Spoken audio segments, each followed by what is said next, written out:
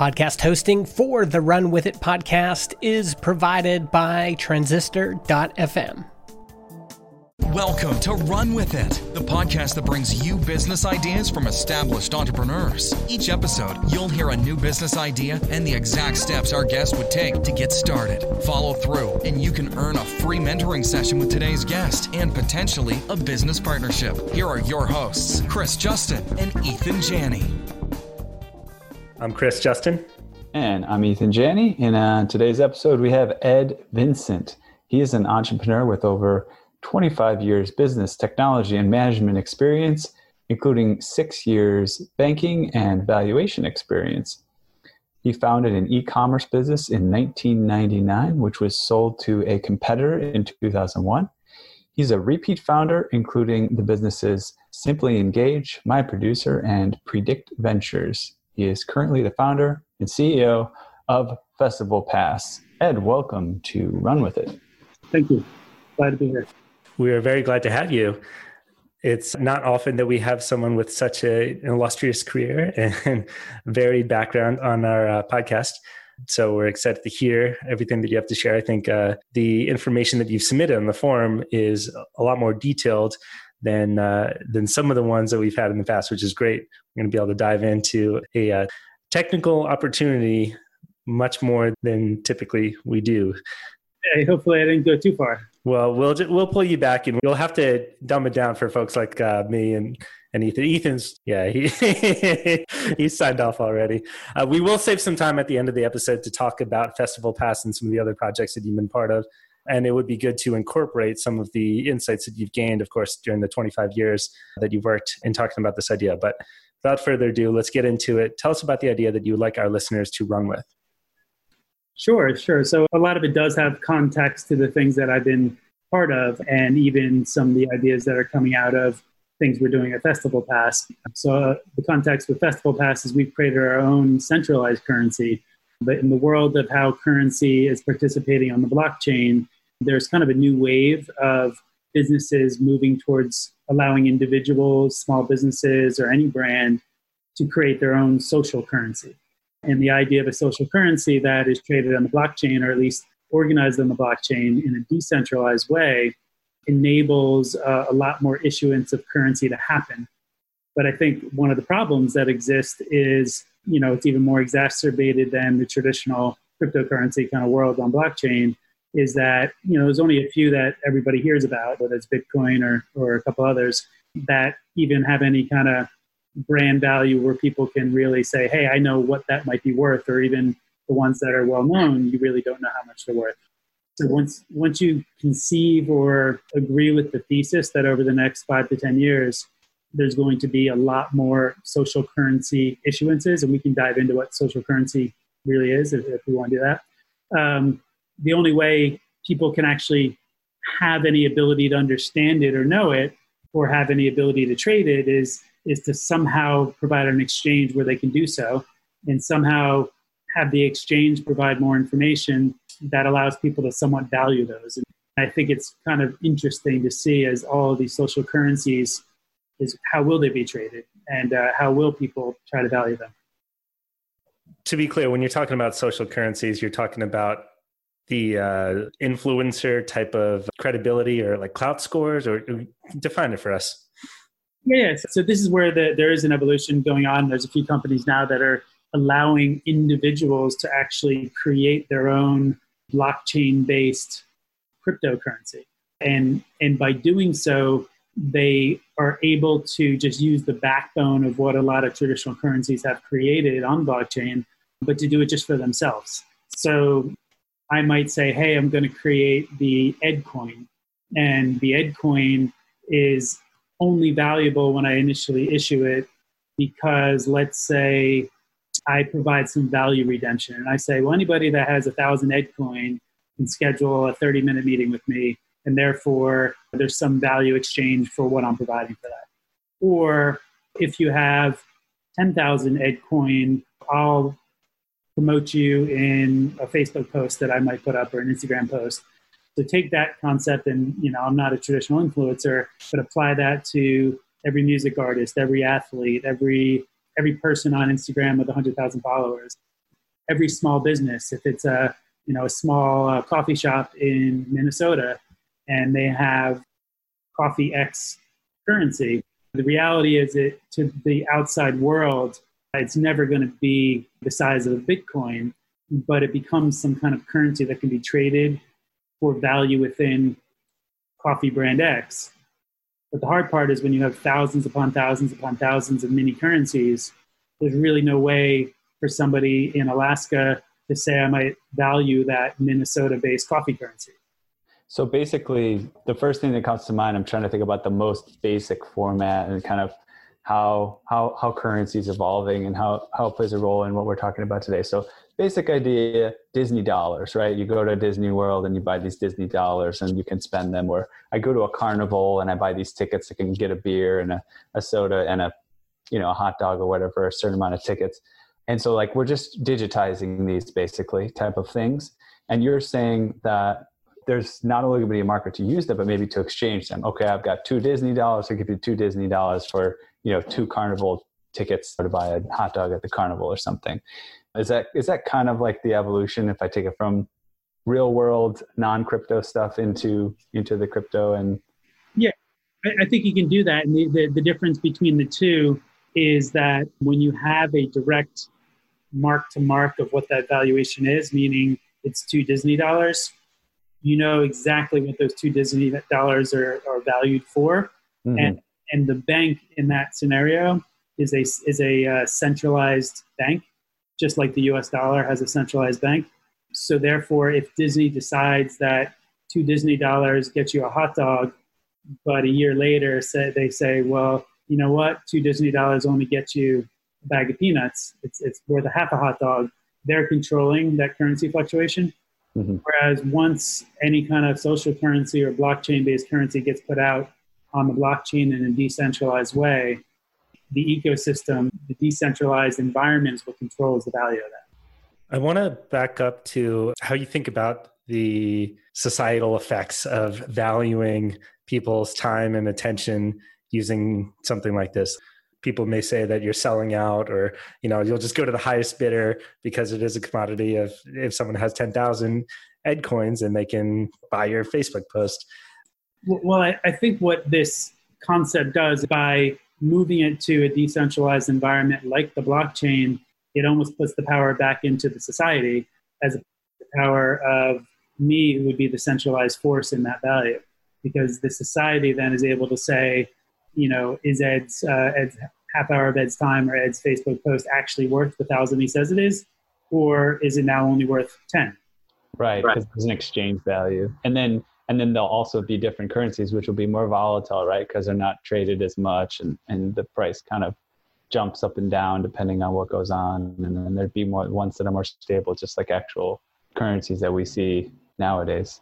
Yeah, and I also was trying to think through it in the sense of, have you guys ever been to like a car buying website where they say, hey, a used 2015 Jeep, we're selling it for $20,000, but it's actually $3,000 less than book value or something like that, or basically gives a range of, hey, this is really a good deal because with all the data we have, it's actually worth $22,000, but we're selling it for $20,000, therefore it's a good deal. So having that environment influences the traders of that car on whether or not they're going to buy the car. Of course, it has to meet all the other criteria, but likely somebody's not going to pay $24,000 for something that the website itself is saying is only worth $22,000, unless it has something interesting to them and specifically only to them. The other question that comes to mind for me is when you talk about, let's say we were creating AdCoin, I can't imagine that you would put all 24 hours of your available day. So would you say that maybe you allocate 1 hour a day to AdCoin users, or how does that work? Yeah, so at the end of the day, regardless of how Ed controls or provides the value exchange for his currency, the currency is still out there in the marketplace. So as Ed or Chris change... Oh, we got Ed talking about himself in the third person. I feel like I'm on a Seinfeld episode. but at the end of the day, it's kind of what I'm trying to figure out and trying to have people think through. And I don't have the answer. Otherwise, I I would be presenting this differently. I really just kind of came up with this earlier today when I was trying to think through some ideas. But the course of it is I do see social currency actually moving to be something that's going to happen very often as we go forth and go forward. The problem is everything we're talking about is how do we solve this problem? How do we know if Chris Coin is worth what it is? How do we know if Meek Mill Coin is worth what it is? How do we know, I got to be worth more than Meek Mill. Come on, Meek Mill Coin. He's only got 20 million Instagram followers. Yeah, I know. Yeah, I guess the reason I bring that question up is because I don't want to sell my 2 a.m. to 3 a.m. time slot to the highest bidder just because they have access to Chris Coin.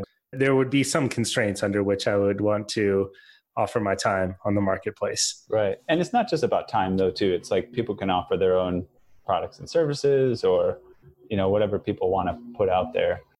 I think so. And the reason I find this super interesting is it could evolve. We're using basic examples of Chris time at 2 a.m. But the reality is the same way Upwork has upended kind of the freelance work model, right? And people go on and they say, hey, I want to pay you for X amount of hours of your time because you're a developer or you're a marketer or you're a consultant of some sort.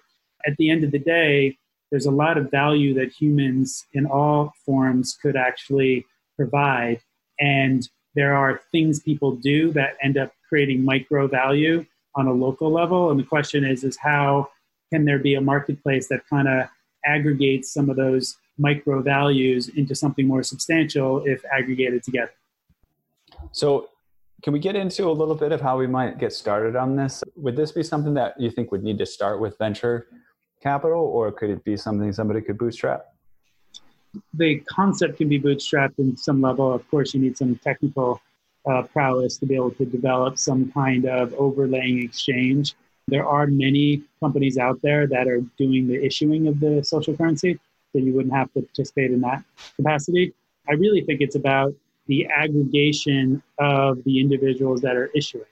And I can give you some context of something we are going to be doing at Festival Pass on a small level, but it kind of brought up the idea of, well, what can happen in society as a whole? So, we're ultimately at some point going to issue a festival coin, which will allow that coin to be valued against a credit on Festival Pass. So credits on Festival Pass is a centralized currency that we control the value of. And those credits can be used to buy tickets to go to live shows. But when we offer a festival coin, it will be a crypto coin on a decentralized marketplace. So that will have some value that we control against our credit system. However, a lot of our music venues and our festival partners, we're going to provide within the Festival Pass platform, each one of those thousands of different venues and festivals to issue their own coin. So that's like the beginning of this process, is that we might have a few thousand different coin in our mini ecosystem as it relates to festivals and live events. I know you guys were saying where you're from. I don't know what local music venues exist in either Chicago or... Rosemont Horizon is in Chicago. I think they may have changed the name by now, but last time I checked. So let's say Rosemont Horizon issued their own coin through Festival Pass. That coin can be valued when you're at Rosemont itself. You can redeem it for drinks. You can get it for tickets directly to the show, or you can also exchange it for Festival Pass credits and use it elsewhere if you wanted to. So that's kind of a basic ecosystem that we're going to be moving towards anyway. It's a little easier to control in the mindset of our kind of mini exchange. But that's what brought upon some of the concepts and ideas that said, well, hey, how does this work globally outside of our world?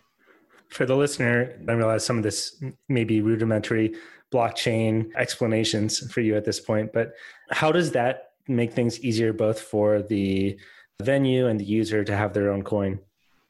Yeah, so there's two things, right? So one is something I was sharing earlier that's super helpful to understand. It's a lot of people, I think of blockchain as a hard to understand concept, but there's really one basic premise that kind of solves for understanding. There's nuances across the board, but the basic understanding of what it is that there's not a centralized place of management.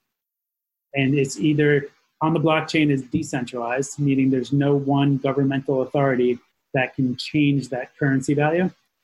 And in the regular world of money, or in the world of points, there is a centralized governance, right? So just understanding those two things make the understanding of the blockchain a lot easier. Yeah. I'm just curious, was that the first business you sold in 2001, or had you sold businesses before then? That was the first. Yes, I was a banker up until 1999. Yeah. So having done, you've been in business for that long and buying, starting and selling companies. And I'm curious of your perspective on like trends and, how people see trends and they jump on trends, and sometimes it's a total bust and sometimes it goes somewhere. I mean, clearly you've had some successes in that.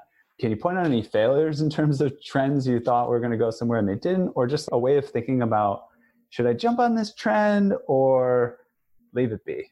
Yeah, no, I think that's a great question, right? And often what happens, at least from my experience in the technical space, is that sometimes things come about too early. I don't want to use all the old case studies of the world, but back in the day of the fax machine, it was like before it existed, the idea of it was around for decades. But until everybody was interconnected and actually could enable a fax machine to happen, you could never have a fax machine. Right, yeah. It's just things go on and on like that throughout history. So even in things like blockchain, and I think that was kind of one of your thoughts and your references, is it's been around now for 5 to 10 years, and there's only certain things it's actually been applied to. And a lot of people in the blockchain space say, is it a solution in search of a problem or a problem in search of a solution? And I agree, sometimes in it there's so many things that you shouldn't apply blockchain to because it is unnecessary.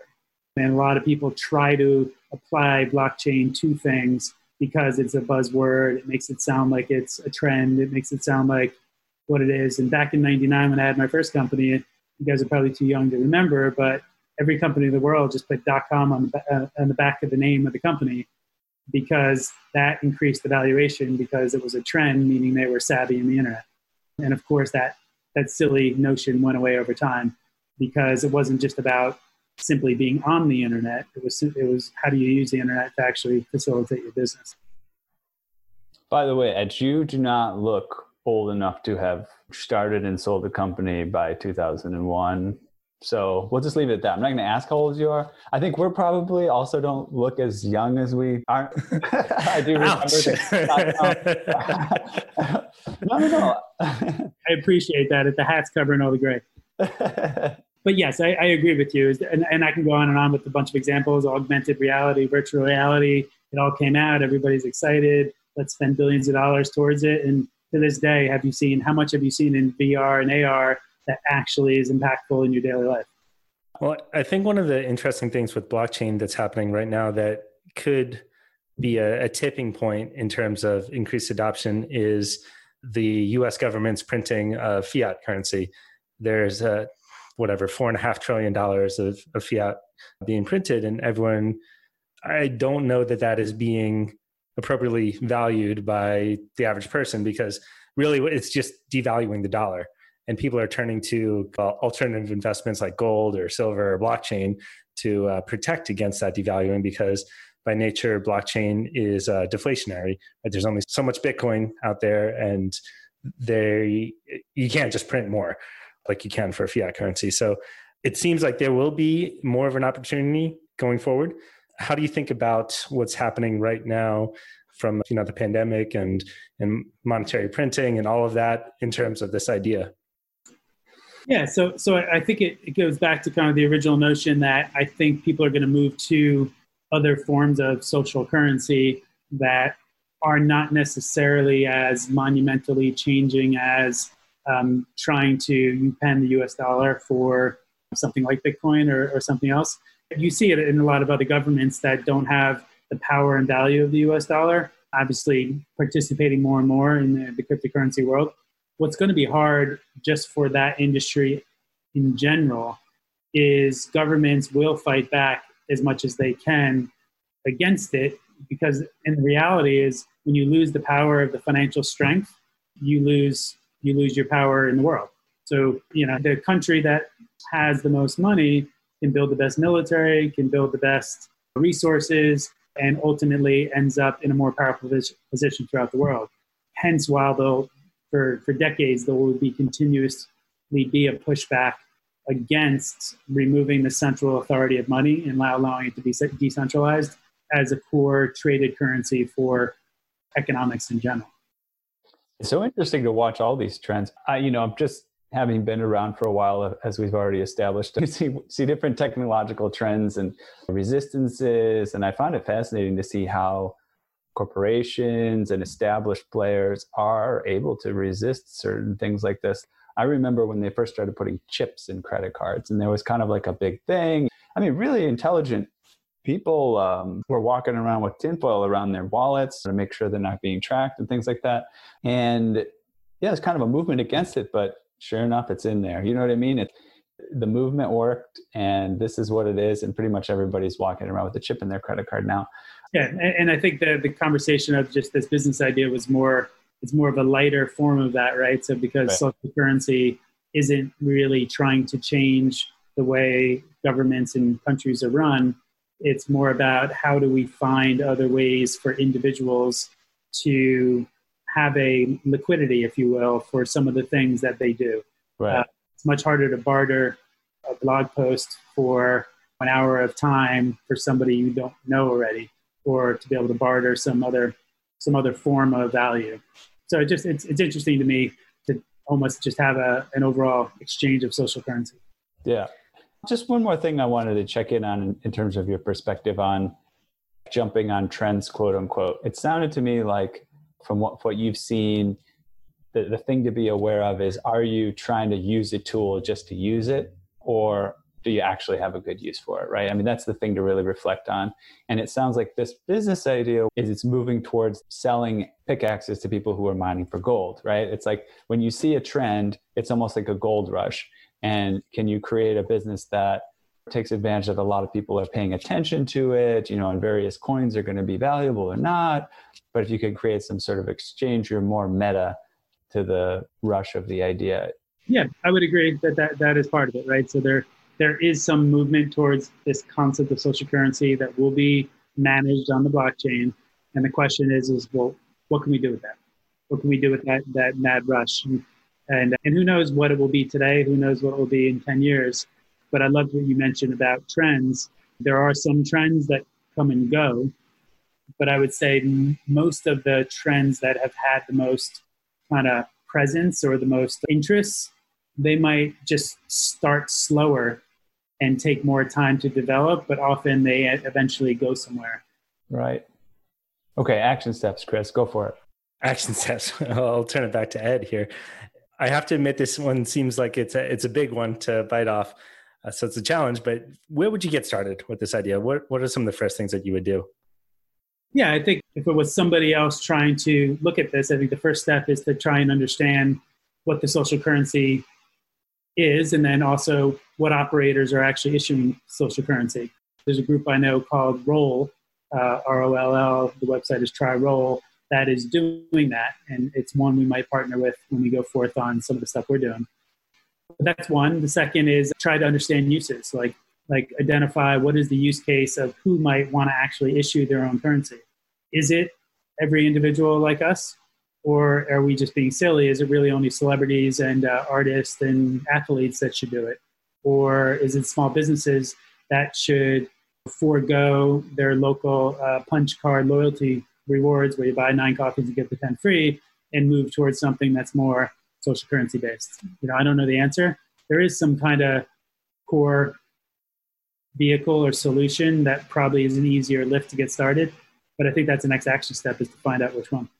Another action step that comes to mind here based on the form that you submitted is understanding market makers. How do market makers work on traditional exchanges, and how can you apply that framework to a social currency exchange on a blockchain?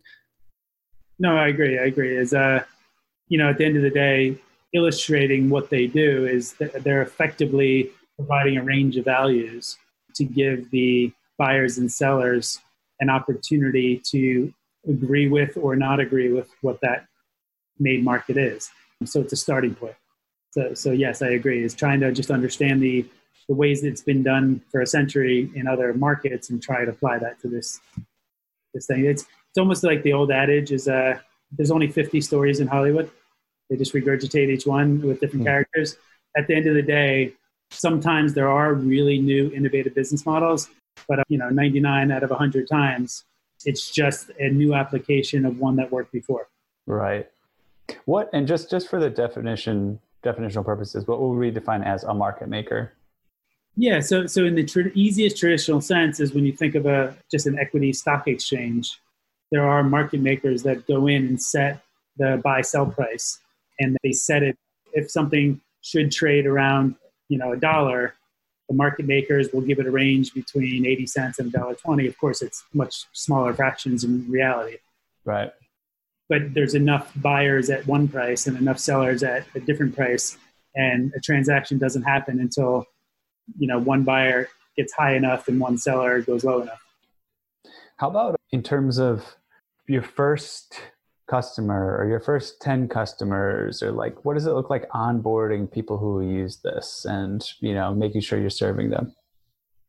Sure. And I think what's kind of fun about businesses like this is a lot of it becomes self-serve because of the nature of it. Of course, the technology's got to be there, but in essence, unless the exchange itself breaks in some capacity and isn't fulfilling the desired outcome, is you're basically just providing the marketplace for two other individuals to transact themselves.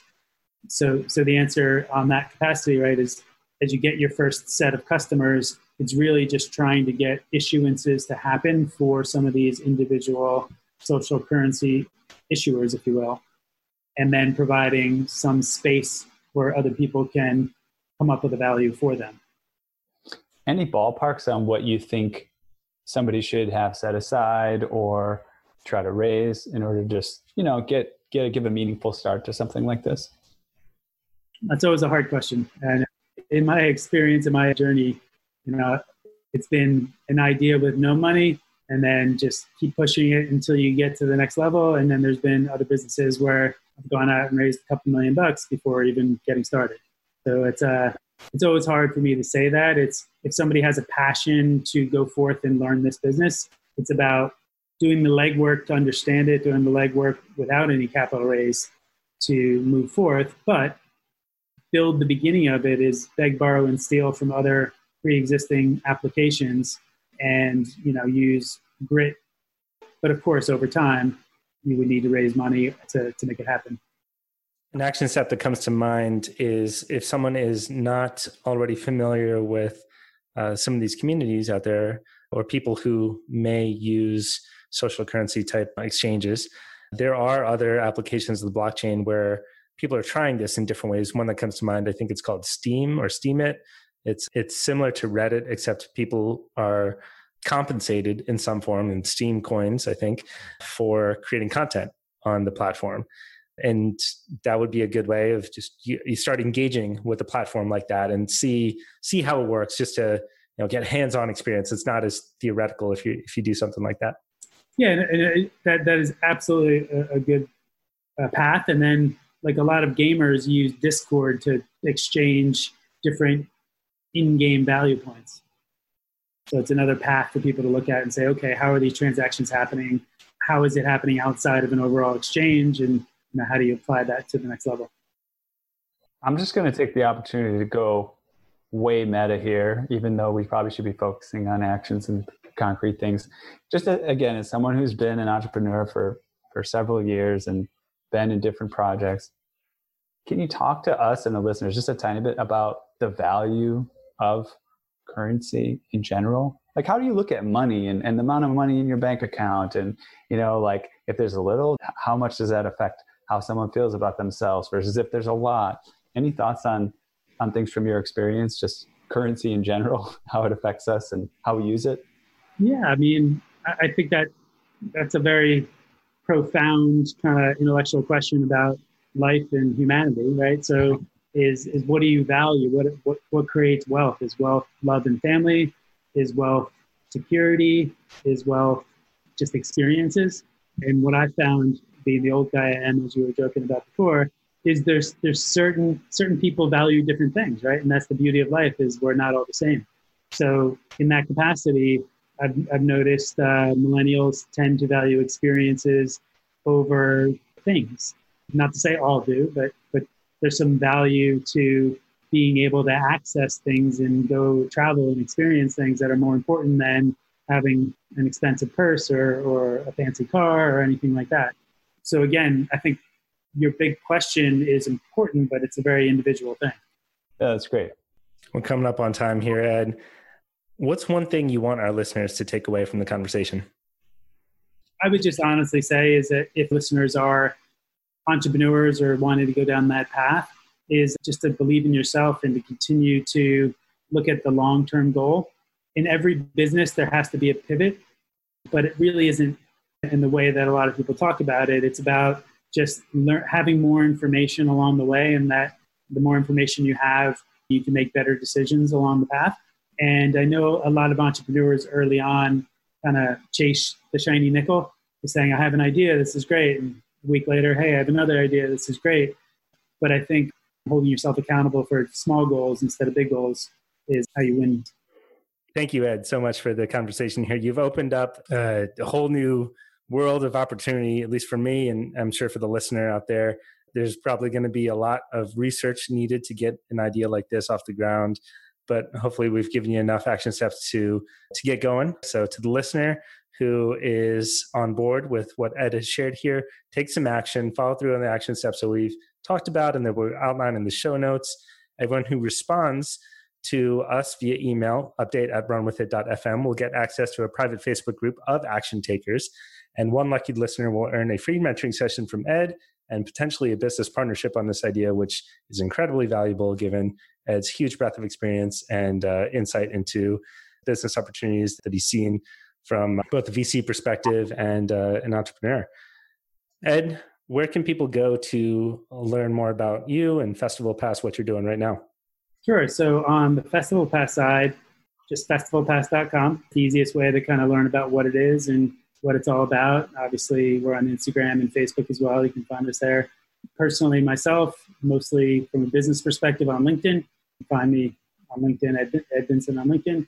Thank you so much, Ed. Really appreciate the conversation and looking forward to hearing some feedback from the listeners on actions that they're taking. Now it's time for you to run with it. Follow through on the action steps discussed and email a summary of what you did to update@runwithit.fm. Every listener who emails us will gain exclusive access to a private Facebook group of action takers. And one listener will earn a free mentoring session with today's guest and potentially a business partnership. Help us build the Run With It community of generous entrepreneurs. Please like, subscribe, and review us online. And remember, the secret of getting ahead is getting started.